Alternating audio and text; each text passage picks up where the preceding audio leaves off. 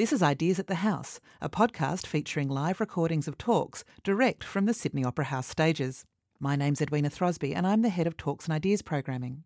Today's podcast features another stellar event from Antidote, our new festival of art, action and ideas.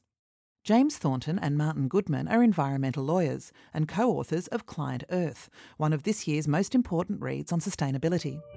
The session is chaired by Dr. Alessandro Pellizzon from Southern Cross University. Scientists have coined the term Anthropocene to describe the new epoch in which humans and human activities are capable of shaping the Earth's geological and atmospheric systems. However, this capacity to determine the future, not only of human civilizations, but also of entire ecosystems for millennia to come, does not happen mechanically. Rather, it is harnessed by legal and regulatory structures. Law is the grammar by which we write the future of this planet. And this is the insight that animates Client Earth, a non-for-profit environmental law organization whose focus is to make it possible for citizens and non-governmental organizations to bring environmental actions to courts. Client Earth is not just a name, it's a descriptor. The Earth is, indeed, its client. Client Earth is the inspiring creation and inspired creation of James Thornton, its founder and CEO. But James is much more than that. He's a solicitor in England and Wales. He's a member of the bar in the United States. He has been named by the New Statesman as one of the 10 people who could actually change the world. He's a naturalist, an author, a violinist, a bird watcher, and a Zen priest. James' impressive curriculum is certainly an indicator of the interesting story behind the origin of Client Earth, a story that James has written in conjunction with Martin Goodman. Martin is a published author of 9 books, both of fiction and non-fiction, as well as holding the chair of creative writing at the University of Hull, where he is the director of the Philip Larkin Centre for Poetry and Creative Writing. Ladies and gentlemen, James Thornton and Martin Goodman.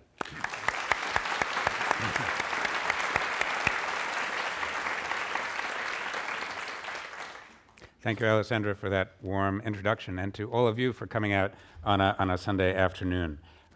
Coming to hear a talk by anyone on a Sunday afternoon is a tremendous sign of being really connected with the planet. This is great. And it's a real pleasure to be here back almost 10 years ago. Martin and I were both on stage at the Opera House with Brian Eno when he was curating, I think is the word, the Luminous Festival.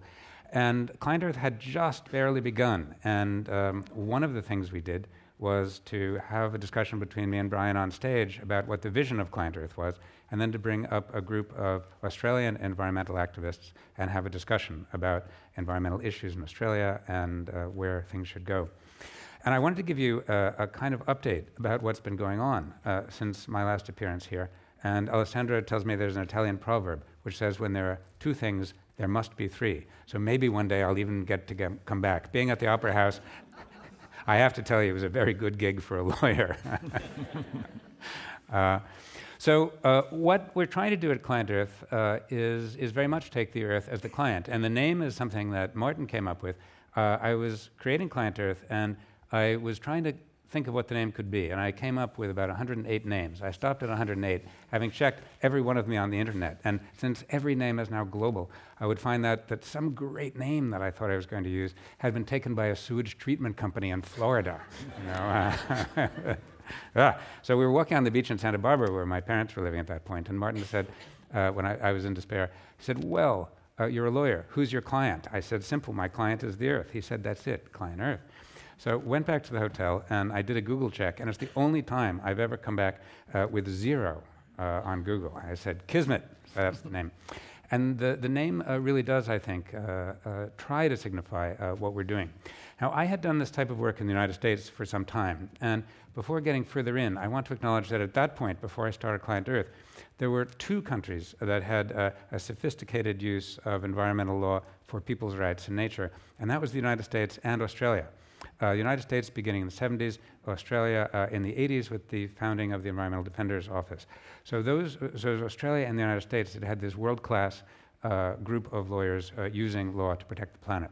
It was a new idea in the EU. I went there and we moved there together, and I thought, well, this is going to be a lot of fun. Europe is so sophisticated. What do I have to do? I can kind of kick back. But join one of the great organizations like WWF or Greenpeace or Friends of the Earth and be a lawyer there. And as it turns out, throughout Europe, really they didn't use lawyers. It was a new concept in Europe. Campaigners ran everything, and campaigning and the use of law, in my mind, have to go together. So they were missing a big piece, and there was skepticism at the beginning. And then, as we started to show success, people said, "I'd like more of that. Could you work with us?" So we've grown now. Last time I was here, we were about 6 people, and now we're 106. And we have offices in London and Brussels and Warsaw. We have lawyers on 5 African countries. Last week we opened an office in Beijing, and a little before that in New York. So we are really working globally now, and I'll get into that in a little while, because I think that in order to progress the use of law for helping people and the environment, we now need to think globally together. And environmental law is still really relatively new. It was in the early 70s in the United States that the great environmental laws were passed, and then not long after that in Australia and Europe, the great laws started to be passed. But that's very recently for a body of law that is meant to capture the vision of a culture in how we relate to all living systems. Perhaps the most important body of law, but the newest, and as Martin writes in the book very well, I think, one of the most fragile, because it's new and because it's constantly under threat from interests that environmental law seeks to regulate. So I'll get back to the global thing in a minute, but in Europe, the way we're doing law there for the planet is to work at the whole spectrum of law. Alessandro mentioned bringing cases. Bringing cases is very important. And it's always the most fun to talk about. I mean, because it's kind of, it's warfare, and it's really, it's exciting. And we can talk about that, particularly in questions and answers, if you like. And I'm a litigator, so I really like suing anybody. I try and pick my targets carefully, and you're all safe. But that's kind of the end of the process. So if you're trying to help society move forward in its relationship with defending the rights of nature and people, you want to help build the law as well. So in order to build the law, we always start with science. And getting back to the name Client Earth, if the Earth is my client, as I try to make real, how do you talk to your client? A lawyer has to talk to the client and has to listen to what the client needs. If my client is the Earth, the way I do that is by listening to the science. So in my mind, science is the grammar through which the Earth can tell the legal system how it needs to change in order to protect. So one of the very first things we worked on in the Client Earth office was fisheries, because they were under great threat, and the European fisheries law was about to be reauthorized. So what we did is we sat down with fisheries scientists and said, what do the seas need? In order to get stable fish populations for 100 years, what should the law do? That's one example, but we do that everywhere. I was working with climate scientists 12 years ago as I was thinking about this, and I said, if I have very small, which I always will compared to other interests in the world, very small resources, what would be the most valuable thing I could do in order to stop climate change? And some of the scientists were very, very clear. And again, I started with scientists, and they said, stop new coal-fired power stations. I said, okay. So my climate program, one very small group of people, was to pick coal-fired power stations in Europe and try and prevent them from happening. And when we only had like 10 people, we stopped with campaigners, stopped a whole new generation of coal-fired power stations in the UK, which is now committed to not building anymore.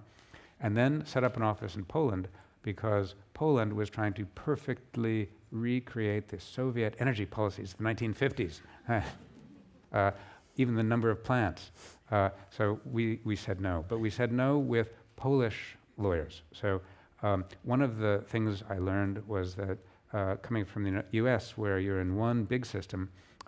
In the EU, with 28 countries, you have to work more regionally. You have to work in each country's legal system. So we have lawyers now from 16 countries. And that campaign in Poland was also very successful, and we can get into it later. Lots of litigation, the government fighting us, the Treasury Secretary, who's also the head of the Secret Service, saying that we're enemies of the state. And then he also, by the way, in that press conference said, Client Earth is a bad enemy to have. So I went back to my board and said, look, you know, our tagline is, well, it's not up there now, Client Earth, justice for the planet. I said, I like it, I wrote it, but it would be better if it was Client Earth, a bad enemy to have. You know? People would really listen. They said, we get it, but, you know. Anyway, so we start with the science. And from listening to the science, I created the anti-coal program, which has been enormously successful. None of those coal-fired power stations 8 years later have been built in Poland, despite the fact that Poland's addiction to coal is rather similar culturally to Australia's, or like Britain's was in the 1930s and 1940s. So starting with the science, and then you write policy. So how do you take the science and translate it into ideas that can come out of the realm of scientists into the realm of policymakers? So you help write the policy. Then you go to the legislature, and you try and take that policy and craft laws. You actually write laws. And those laws need to be ones that make sense to the regulated communities so that they'll agree, even if reluctantly, to oblige themselves to comply. And the regulators need to be able to understand them, and they need to be implementable. One of the things I learned in the Common Fisheries Policy was that that policy was so complicated that even fishers who wanted to comply couldn't, because there was a 1,000-page rule book, and they're out on the, you see, going up and down on the boat, going through, and they said, look, come on, you know, help us out here. So we said, okay, let's help you out. And in writing that legislation, you work with everybody. You work with all of the other NGOs. You talk to industry and see if you can find sweet spots. Sometimes you can. There's a lot of progressive industry you can work with. And you work with governments. When I got to Brussels, one of the first people I went to meet was the head of the Environment Committee in the Parliament. And he said, I'm delighted that you're trying to bring this world-class law to help write legislation, because we're writing them in Parliament, but we don't have lawyers to help us, amazingly. And the NGO community doesn't have any lawyers who can do it. So what I get is we have a draft bill, and then I get BMW coming in, or one of the other big German car companies, or an equivalent entity, and they produce 350 pages of amendments to the bill. And they explain why it's good for BMW, why it's good for Germany, why it's good for the EU, and why it's good for the world. And, you know, they're really well drafted. And on the other side, I have campaigners who can be brilliant, impassioned, but talk in very general terms. And I don't have the capacity to take their general ideas and to compete with that 350 pages of legal work by the big companies. So if you could do that, it would help me a lot. And then we'd have a balance, and then we could have a fair fight. So we spent a lot of time helping the enlightened politicians to create a situation where we get a fair fight between the interests of the environment and people on one side and corporate interests on the other. The next stage is then implementing the law, trying to make the laws work. And what I found in Europe was that the NGOs didn't concentrate on actually making the laws work. So what happens then is that you have a law is passed, and that companies then know exactly how they would like the law to be understood, which is to not apply very much at all. And if they're the only ones who are lobbying for this, that is what inevitably happens, because tremendous momentum moves against the law. Even if it was a very good law, it may wind up meaning nothing. So we spend a lot of time then pressing in the other direction, either forcing, embarrassing, or sometimes helping good administrations to figure out how to implement the law. And then finally, we get to the fun part, which is litigation. And you need to enforce the law against actors who are reluctant to comply, whether that's companies or governments.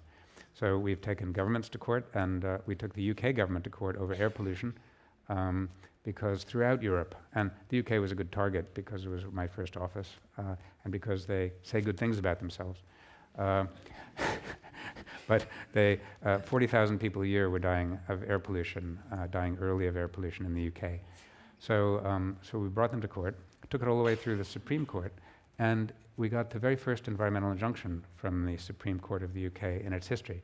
And now we're seeking to enforce the injunction because the government is still being reluctant.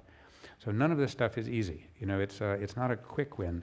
You have to be decided, you have to be tough and patient, you know, and get up in the morning and say, I'm going to continue this fight.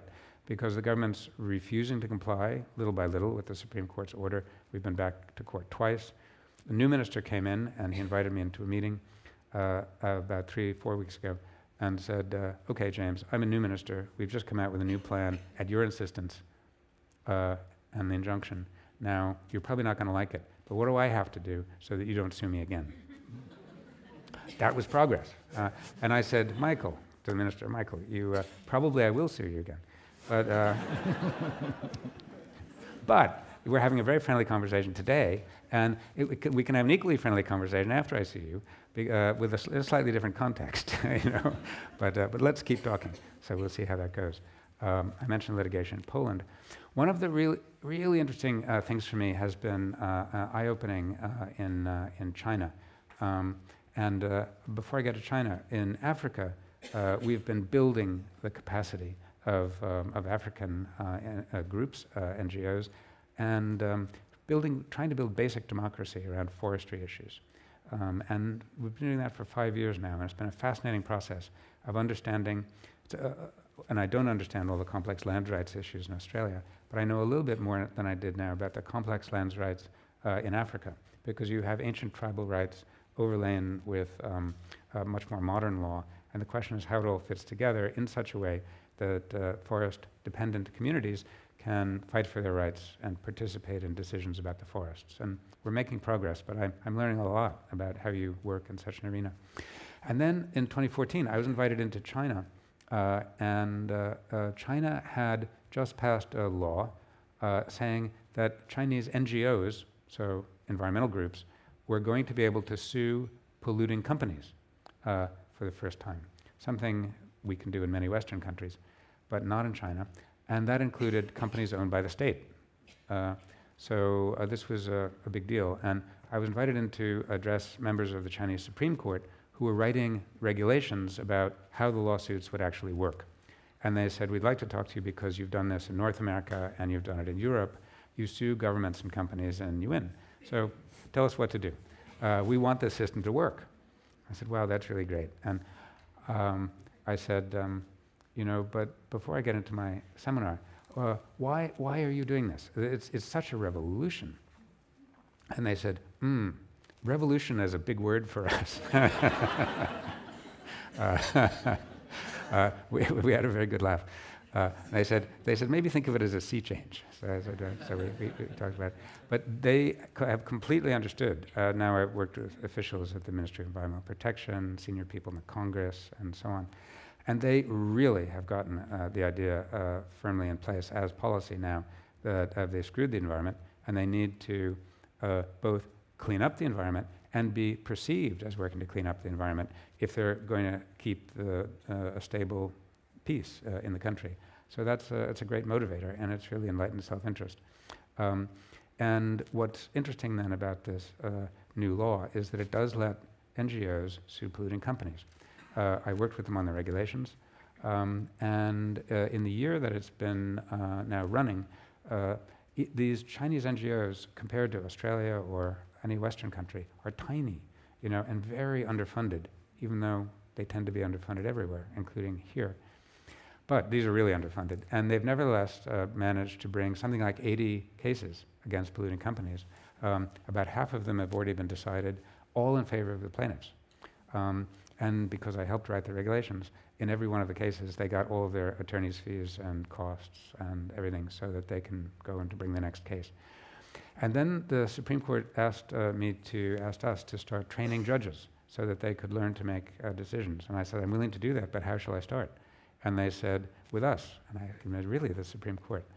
And they said, yes. So we've now been training Chinese Supreme Court judges on environmental decision-making.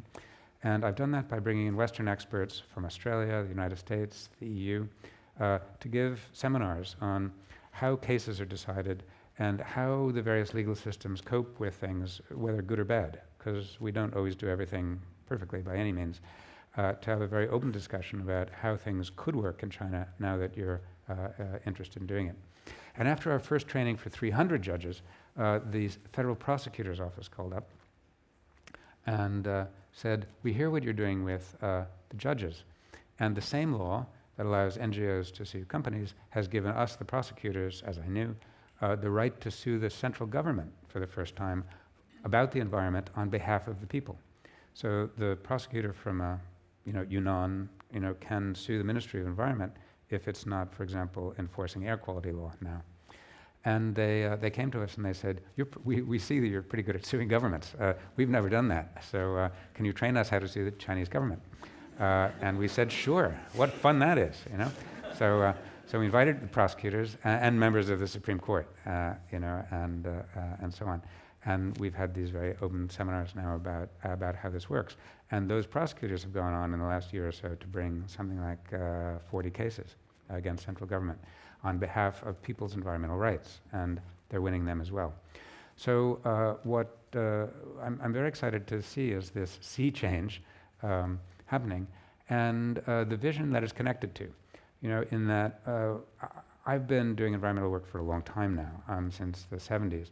And one of the things I felt all along was that I and most other environmentalists focus so much of our attention on what's wrong that people get depressed, and I read an environmental book, and even I get I learn stuff, but I get depressed by it.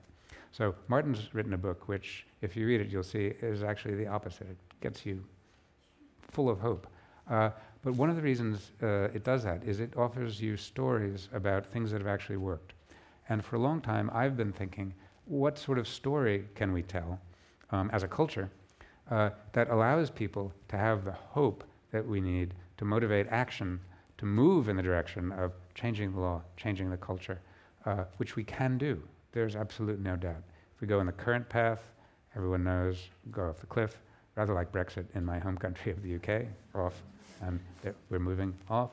But the Paris Agreement is a great beginning for hopefully not moving off when it comes to climate, but much, much more needs to be done. And what is that positive image that can motivate us all to do all of the things we need to do under the Paris Agreement and on and on and on? And the interesting thing in that respect about working in China is that the Chinese have been working on this same question.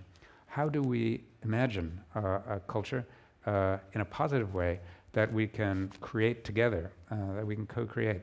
And they've come up with what intrigues me very much, and the idea is ecological civilization. And they say, and Martin writes about it beautifully in the book, they say, look, there was hunter and gatherer civilization, agricultural civilization, industrial civilization, and now we need to imagine an ecological civilization which 2,000 years from now will allow people to be living safely and harmoniously with natural systems. And they said that comes easy for us because we've been together for 2,500 years as a culture, and actually we've been centrally managed for 2,500 years. And interestingly, they said the Communist Party is kind of the flavor of the day. Will always be centrally managed, whatever it turns into. But we want to be here in 2,000 years, and we want to be healthy in 2,000 years as a culture. So they've broken down the concept of ecological civilization into 8 different parts, like industrial policy, economics, agricultural policy, and law, interestingly. So they asked me to be on a panel that advises the Politburo, and together with other Western experts and Chinese experts, and we spent a year and a half coming up with a report on how to build the rule of law. And you need to do a lot of building the rule of law in China. I'm not an apologist for China. You need to do a lot there. But how conceptually would it look to build the rule of law to allow an ecological civilization to come up? And we made recommendations. But what's very different from what's happening in Paris or Canberra or Washington or London is that in China now, the government sincerely dedicated to making environmental shift. And most of the members of the Politburo are engineers. So they're very non-ideological. Once they decide there's a problem, they want to address it.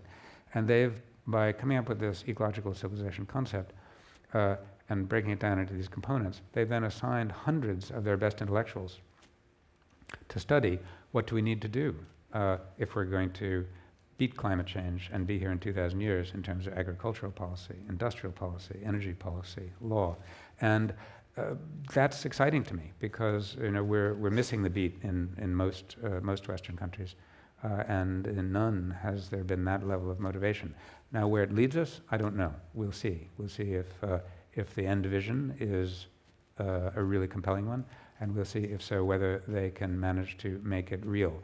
But the aspiration, I think, is marvelous. And what keeps me going in all of the work is the aspiration. So of getting up in the morning and saying, I can contribute personally as just one guy to trying to make the world a better place. And really that's what the work is all about.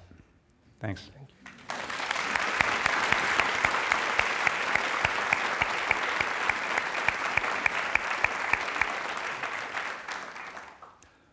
Hello. We were delighted to get the invitation to come and visit you in Sydney, and we've made a meal of it. We actually came a month ago. And so we went first of all up to northern Queensland and to the Daintree River and the Daintree Rainforest. We went to the Atherton Tablelands, looking for birds all the time, meeting the crocodiles on the river. We went out snorkeling on the Great Barrier Reef. We've been circling Uluru a number of times, meeting birds along the way. We came back into Kiama and took a pelagic trip out into the sea, which happens every fourth Saturday of the year. So take a chance. It's wonderful to go out and meet albatrosses and the shearwaters. And then we went down to an event in Hobart, went up Mount Wellington and out to the Tasmanian Devil Zoo to walk amongst kangaroos and meet the Tasmanian devil. And this is a large part of actually James's way of balancing his own life. He calls it visiting his client. And, and for me, it is very important to actually break from the concrete surrounds and the everyday needs of life to actually remember who we're a part of. So that's part of it all. And I spoke with James's parents about James's early years, and they spoke about going extraordinarily patiently on walks with James through a forest when he was a tiny little kid, because every few inches he'd stop and ask them to sit and look at this new wonder he had found. And James would have really liked to have grown up to be an entomologist, I think, and to study spiders. But he reckoned early on that if I do that, there will be fewer and fewer spider species for me to spend time with. He just saw that planetary structure crumbling. So he decided, I've got to do something about it. What he decided he could do about it was study the law, because law would give him the tools with which to work to affect change. And I was very struck on that little film you heard before of the young lady there who was talking about everything being hopeless, and she feels hopeless. So what I want to address a little bit here is this part of a non-lawyer who wrote this book, and how I've come out of it, and how you can move out of hopelessness, because I think that's an important element. And so I chose not to become a lawyer. I wondered about it, but I didn't want to read all those texts. So I just became a writer. So one of the things I've done, of course, is write a book. I went in with the determination to write a positive story, because I feel that's what we need. And I was a little doubtful going into it, because I had various doubts. I knew corruption was there in China. I knew that if we stopped power plants in Poland, then China would build another 3 that week. But all of those various reasons to sort of give up hope and stop trying. But I found all of these lawyers working hard. I also found a broader network of people. So it was activists, it was philanthropists, it was politicians, and it was investors. Many of these people. So part of my little role was to own a share of BP and own a share of Shell, and go to the investors' meetings and join in voter resolutions to change the nature of those companies. So that was that little mite of something one can do. And beyond that, a couple of things that really struck me was when I went out to meet these lawyers in Poland that James was telling you about. And when James, well, really it's that advanced thinking, that strategic thinking of lawyers that impresses me enormously. So James was, age whatever it was, 8, deciding to become a lawyer. And there weren't environmental lawyers there. And when he graduated, he then taught the first environmental law course ever. No, the thing, well, I had to use law somehow, and it had to be environmental law, and we had to forge the way. The main sense of the public interest environmental law group came into being, which is what Climate Earth is, and EDO, came into being in the States in the 1970s under Richard Nixon. It's surprising, but this raft of astonishing laws came into being then. And at the same time, they set up the EPA, the Environmental Protection Agency, which was there to make sure those laws worked. They regulated those laws. But then these lawyers decided, okay, we now need public interest law groups because everything's hunky-dory at the moment. And what happens if governments change? Governments no longer want to enforce these laws. And so they formed themselves into being. So James was part of this organization called NRDC, the Natural Resources Defense Council. In 1984, Ronald Reagan came into power. He appointed Ann Gorsuch, the mother of the new Supreme Court judge in the States, to head the EPA on the condition that she would agree to bringing it to its knees, which she agreed to do. So there was the Clean Water Act, which allowed the citizens to actually regulate the laws if they weren't being regulated. So James formed a one-man band, one man and a scientist band under NRDC, a Citizens Enforcement Act. I tell one really exciting story in the book when he takes on this guy called Big Ham, who's the meat industry, all the way through to the Supreme Court. And well, I won't tell you whether he won or not. I won't do a spoiler. But he did. Well, spoiler comes. He took on 60 cases simultaneously in the federal courts and won every one of them. There were over 100 cases that he took on before he moved on, and won every one of those until the EPA was shamed back into regulating. Then the wondrous guy who'd set up the EPA initially was brought back and brought James in to teach his enforcers how to enforce, because they'd lost that. But that's a little story about one little guy can do if the law is there and on your side. So one of the things then, I went to Poland and met the lawyers there. And for the first time, I found that these Polish lawyers were not just there about stopping these power plants, which they have done. There would have been power plants, new coal-fired power plants, for the next 40-odd years. They would have been invested in coal in the future if these lawyers hadn't come there and worked out an intricate policy against every one. But I found them saying that what they're really wanting to do is build civil society. From Britain, I'd never heard from the lawyers or anyone. I'd never really heard that term used. It was really alive for these lawyers. I went and sat with Polish farmers and farmers' wives all around their farmers' table with their cakes and their juices. And they told me how lawyers had come in and changed them. So it's a small stakeholder group. And lawyers had come in and met them. They'd previously gone to meetings, asked their questions, and felt stupid, because their questions weren't voiced correctly. So lawyers had come in and helped them form the grammar and know how to language their requests. So suddenly they found themselves being answered. And then there was this courtroom in Gdansk with 70 farmers in it. And apparently it was February, it was hot, it was steamy, it was quite a rank storeroom. And the three judges looked up and were astonished to see all of these citizens there. And these citizens were then duly astonished to see that the courts held in their favor and stopped the progression of this power plant, because they realized that they hadn't actually taken the stakeholders' opinions into account. So that was a powerful thing. It was powerful for me to then go to Africa, to Ghana, where the lawyers are working with civil activists. So first of all, they'd worked out to dig up all of the laws. They'd hand-printed their own little book the people there called it their Green Bible, which has the customary laws, the stool laws, the statutory laws, all the different forms of laws were brought out into the air for the first time. And I went and was part of a training session every month.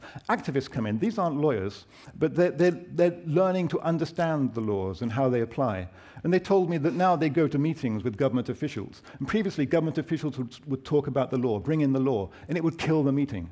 Now the government officials bring in the law, and it ignites the meeting. These activists are just so enthused and empowered, and it's the government officials that are then scuttling away to find out what else to do.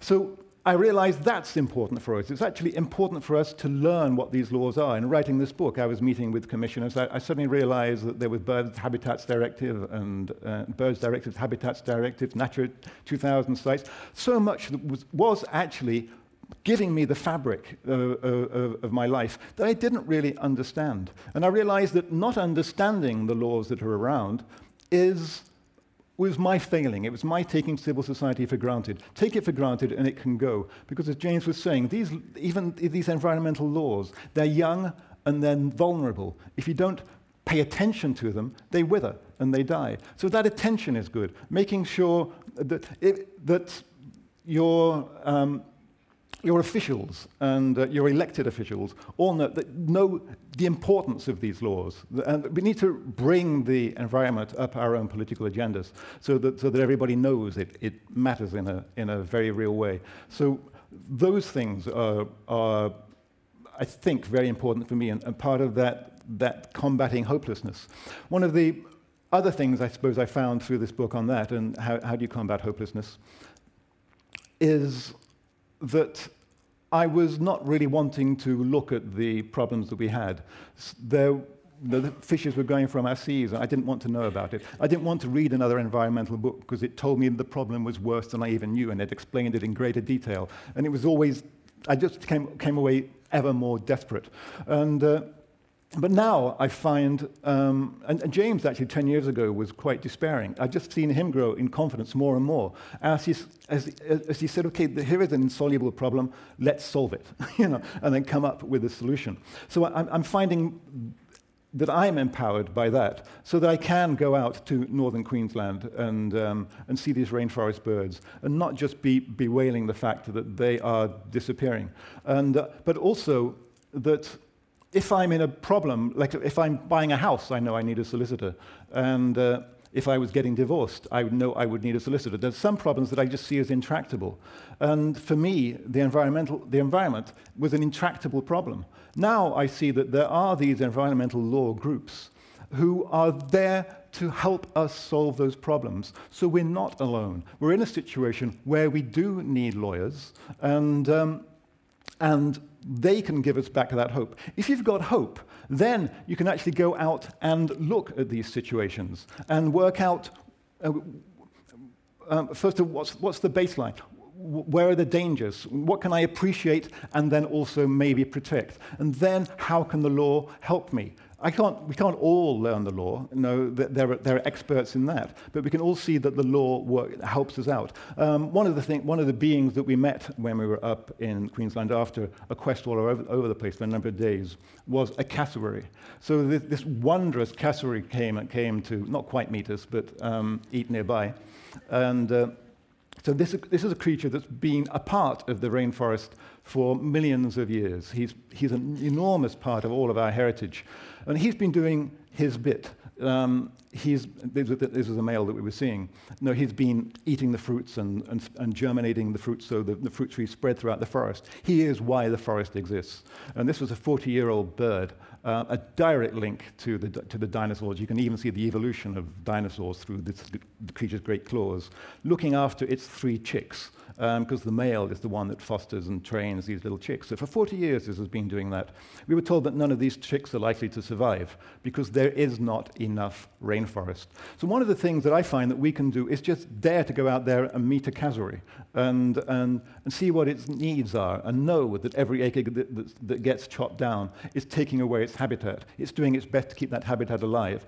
But we can be alert to it. So I think just daring to appreciate and protect and be alert and be able to take the earth thing to the lawyers, to alert the lawyers to the client's needs is important because we're all in this together. And it's beautiful to be in this room together with you. And it's over, I think, now to Alessandro to open us up to questions because we'd like to know what concerns you. But thank you very much for coming.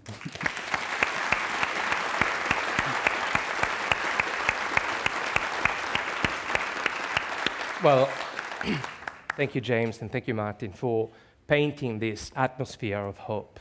Prior to coming into the room, Martin and I were joking because humorously in the book, Martin writes, I'm British, I do not enthuse lightly. And I retorted that I'm Italian, I only enthuse lightly. But even with this high enthusiasm threshold, I think you've really brought enthusiasm to me with your presentation. So I think we can now open it up to the floor for questions. We do have 2 microphones, numbered 1 and 2. So if I can ask actually members of the audience to approach the 2 microphones. Yeah, well, first of all, thank you for your talk and thank you so much for your work. I can see it's very important. We're very encouraged by that. I guess the question is, so much of your work is kind of confronting industry and kind of taking them on through the law. Have you had any luck or any success sort of working with the industries and kind of pitching it to them? This is in your interest to kind of protect these ecosystems and sort of pitching it to them that way. Has that sort of worked at all? It does work, and it's a very important part of it. And I probably didn't emphasize that enough because I always get on to the fighting bit. But it's really important. I'll give you just a couple of examples. We helped write a law in Brussels that applies to Europe about keeping illegally harvested timber from coming into the European market. And then we've been involved in writing the regulations under that law. And in doing that, we've sat down with all the industry groups that are involved and said, here's our understanding. What are your actual day-to-day problems? How can you relate to this? And how can we write regulations that meet your needs and meet the needs of the law? That's one example. In the fisheries area that I mentioned briefly before, we worked really closely with a number of fisheries groups, throughout Europe, again to understand the needs of the people who do this for a living. And my instruction to my team was, I'm not trying to protect fish from people. What I'm trying to do is protect the fish-people system, so that there are fish in 100 years and there are fishermen in 100 years. So, and in order to do that, you need to talk to the fishermen. And still on fish, we put together a voluntary consortium, which is now, I think, 90% of all of the, starting with the UK, and then I hope we'll go out, 90% of all the seafood that is sold in the UK, those companies are now in a voluntary group with us. And the idea there, it's been going on for 3 years, is to go beyond the legal requirements and set a new standard for sustainability and fair labeling and accurate labeling. And we've made great progress in that. And that's been really encouraging. In a lot of the work we do in climate is now, and there's been some great work here in using the law, company law. There's an important lawsuit brought in Australia recently. But we're trying to get the pension funds, for example, the superannuity funds in the UK and then elsewhere, to take account of climate change risk in their investment decisions. And the way we've done that is to do it in a very friendly way by saying, here are the risks that you, as the head of a pension fund, may face if you don't do this. And simultaneously, we're working with pension fund members to actually create those risks. But in the but we're doing it in a very friendly way with the progressive companies, and the smart progressive companies are saying, oh, right, good idea. Thank you. Hi. I'd just like to ask, with Trump pulling out of the Paris Agreement and also underfunding the EPA, how much of an influence is that going to have globally? It's a great question, and I'll tell you some of the global answers I've been picking up. I was in a meeting in Paris shortly after that, and we had French President Macron addressing the meeting, and he said it had only redoubled his efforts. And then we had Arnold Schwarzenegger address the meeting. And although we think of him as a Republican Terminator type guy, and but he, on the environment, he's very good. And he stood up and he said, people say to me, Arnie, why are you in favor of the environment and stopping climate change? And he says, I say, like, you think the environment is conservative or progressive? It's the environment, And there was a meeting shortly after Trump pulled us out of most of the other countries, and they all agreed that they were going to keep their commitments no matter what. The day after Trump announced that he was going to pull us out, the governor of California flew to Beijing to make an agreement between Beijing and California. 38 American states, last I counted, have said that they are going to themselves meet the Paris Agreement. And those states are almost all of the American economy when you add it up. So, the ironic thing is that people like Trump have been saying there's no need for a central government. Let everything be done by the states. And he's actually offering the opportunity. So, so I take great encouragement from that. I think, in a funny way, it's very hard to get climate change on anyone's agenda, and he made it the number one issue for a period of time. Thank you. Thank you. Hi, I'm Dylan. Thank you very much for coming in today. I've noticed all of your stories were at the domestic level in terms of environmental litigation. Yeah. What role do you see as international environmental law in providing the leadership in this issue? A couple of different things. It's difficult to bring meaningful cases at an international level because most international law is what one calls soft law. I have brought the very first 3 cases I brought were nevertheless before an international tribunal under a treaty called the Aarhus Convention, and that it has a very good tribunal that sits in Geneva. And when countries, and now 48 or 49 countries, have signed up to this treaty, and all the EU countries did, they promised to give their citizens access to environmental information, the rights to participate in environmental decision-making, and access to justice, which shall not be prohibitively expensive. Now, the EU itself, Germany and the UK, I thought, were not giving appropriate access to justice. So the very first thing we did back when we had about 4 people was to bring cases against the UK, Germany, and the EU in this international tribunal. We won them all. And then those 3 countries, those 2 countries rather, Germany and the UK, made enormous changes.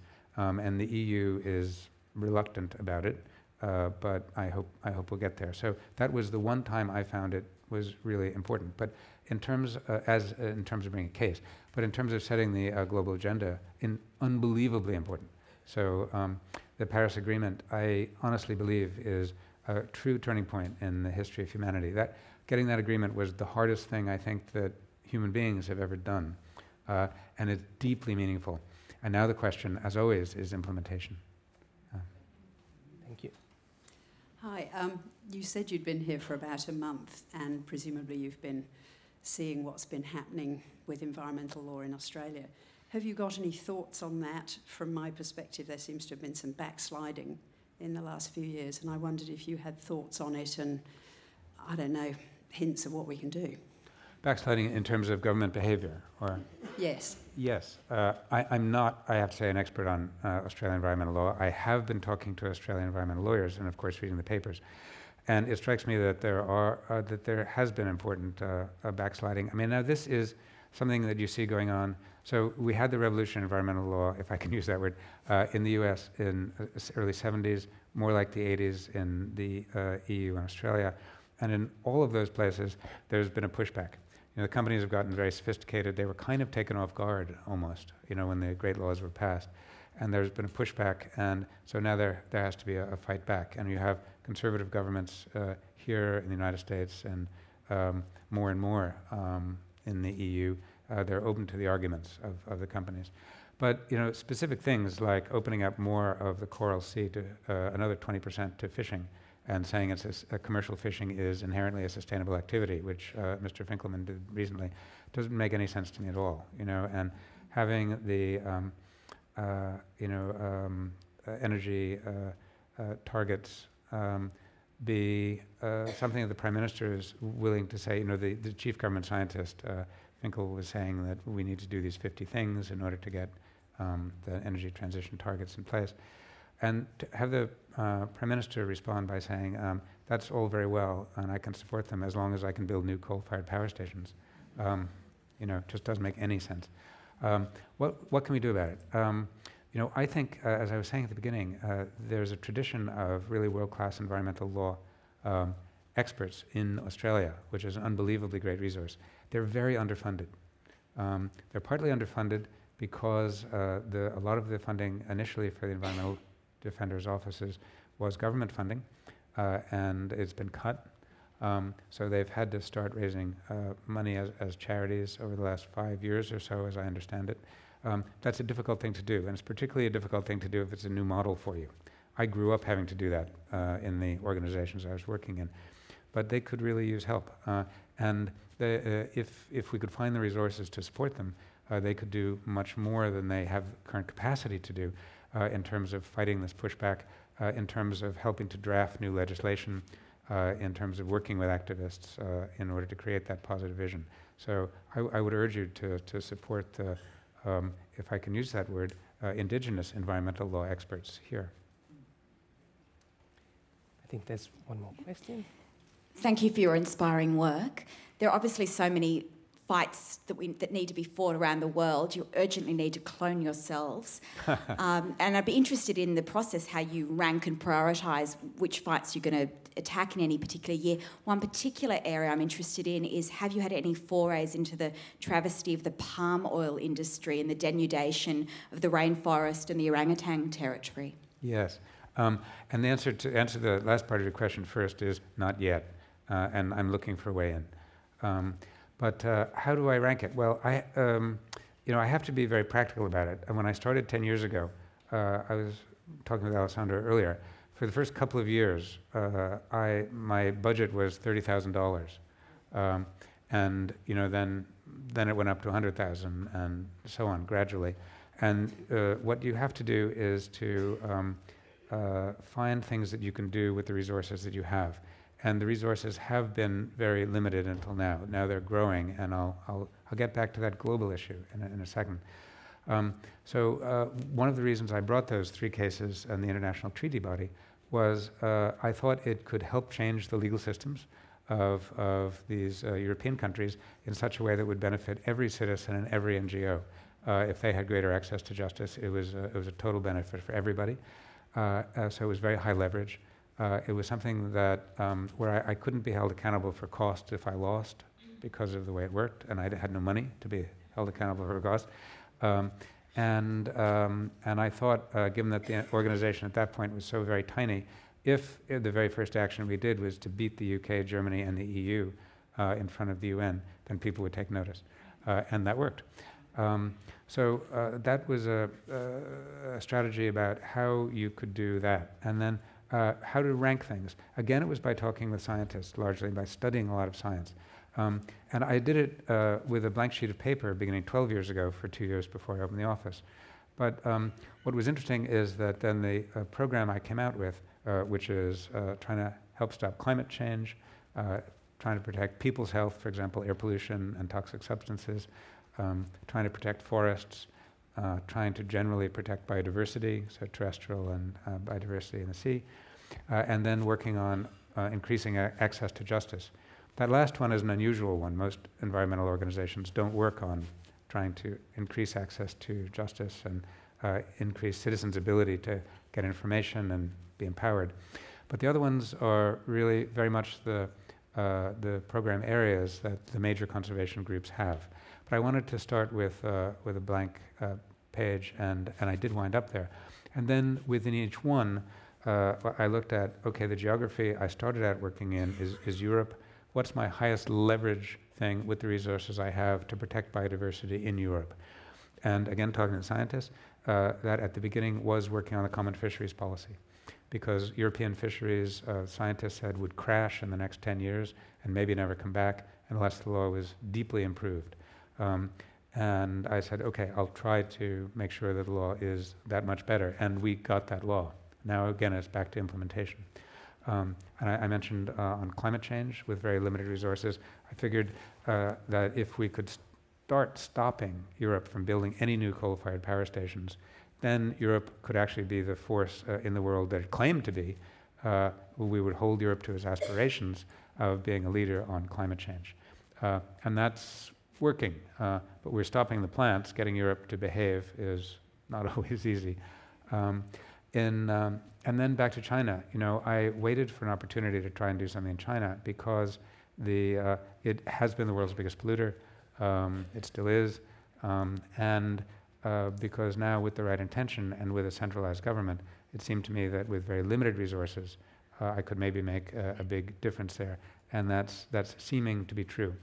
And to contrast the experiences, it takes a lot more energy, money, people, resources to go to court and try and force the UK reluctantly to clean up the air so its citizens don't die from air pollution. Whereas in Beijing, they're saying, please give us any advice you can on how to get there quickly. So with instead of fighting Western governments, to cooperate with a government that really wants to do the right things is a very good use of resources, very, very high leverage. So what I'm always looking at is what are the worst problems that can be addressed by law, because not every problem can be.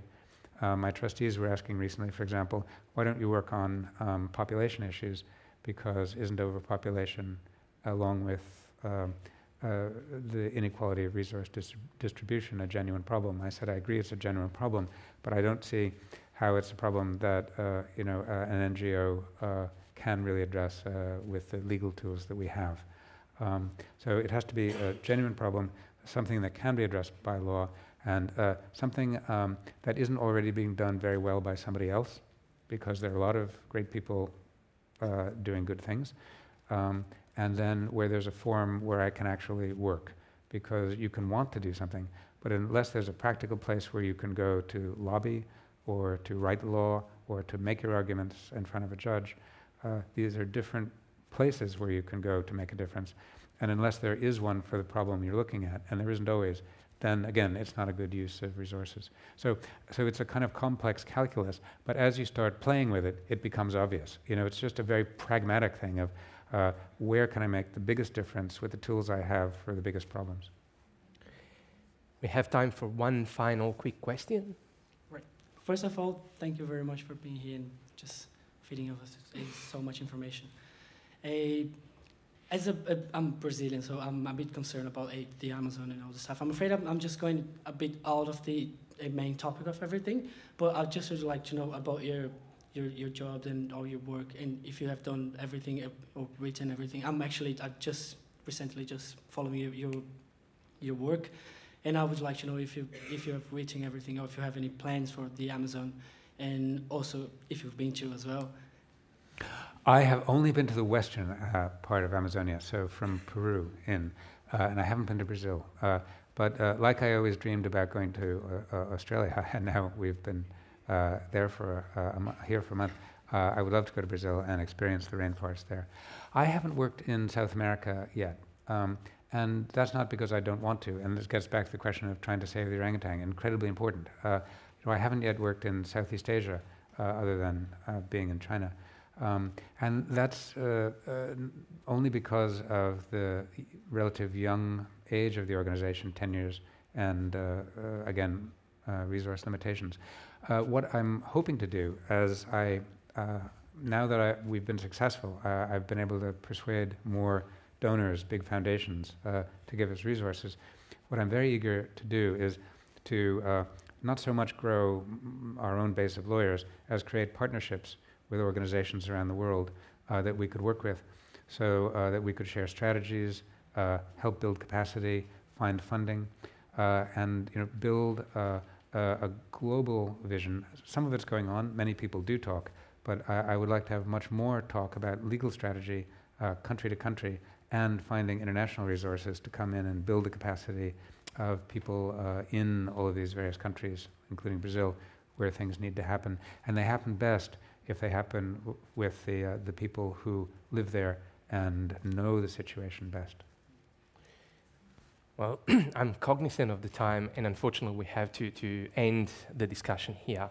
But before we depart, can I ask you to join me in thanking James and Martin? That was James Thornton and Martin Goodman seeking justice for the planet at Antidote. If you like this talk, more from Antidote is coming your way very soon. Coming up, we have Muslim girl blogger Amani Al-Katabe, co-founder of the Occupy movement, Micah White, and a look back on 40 years of Mardi Gras with Julie McCrossan. Don't miss out. Subscribe to Ideas at the House wherever you get your podcasts.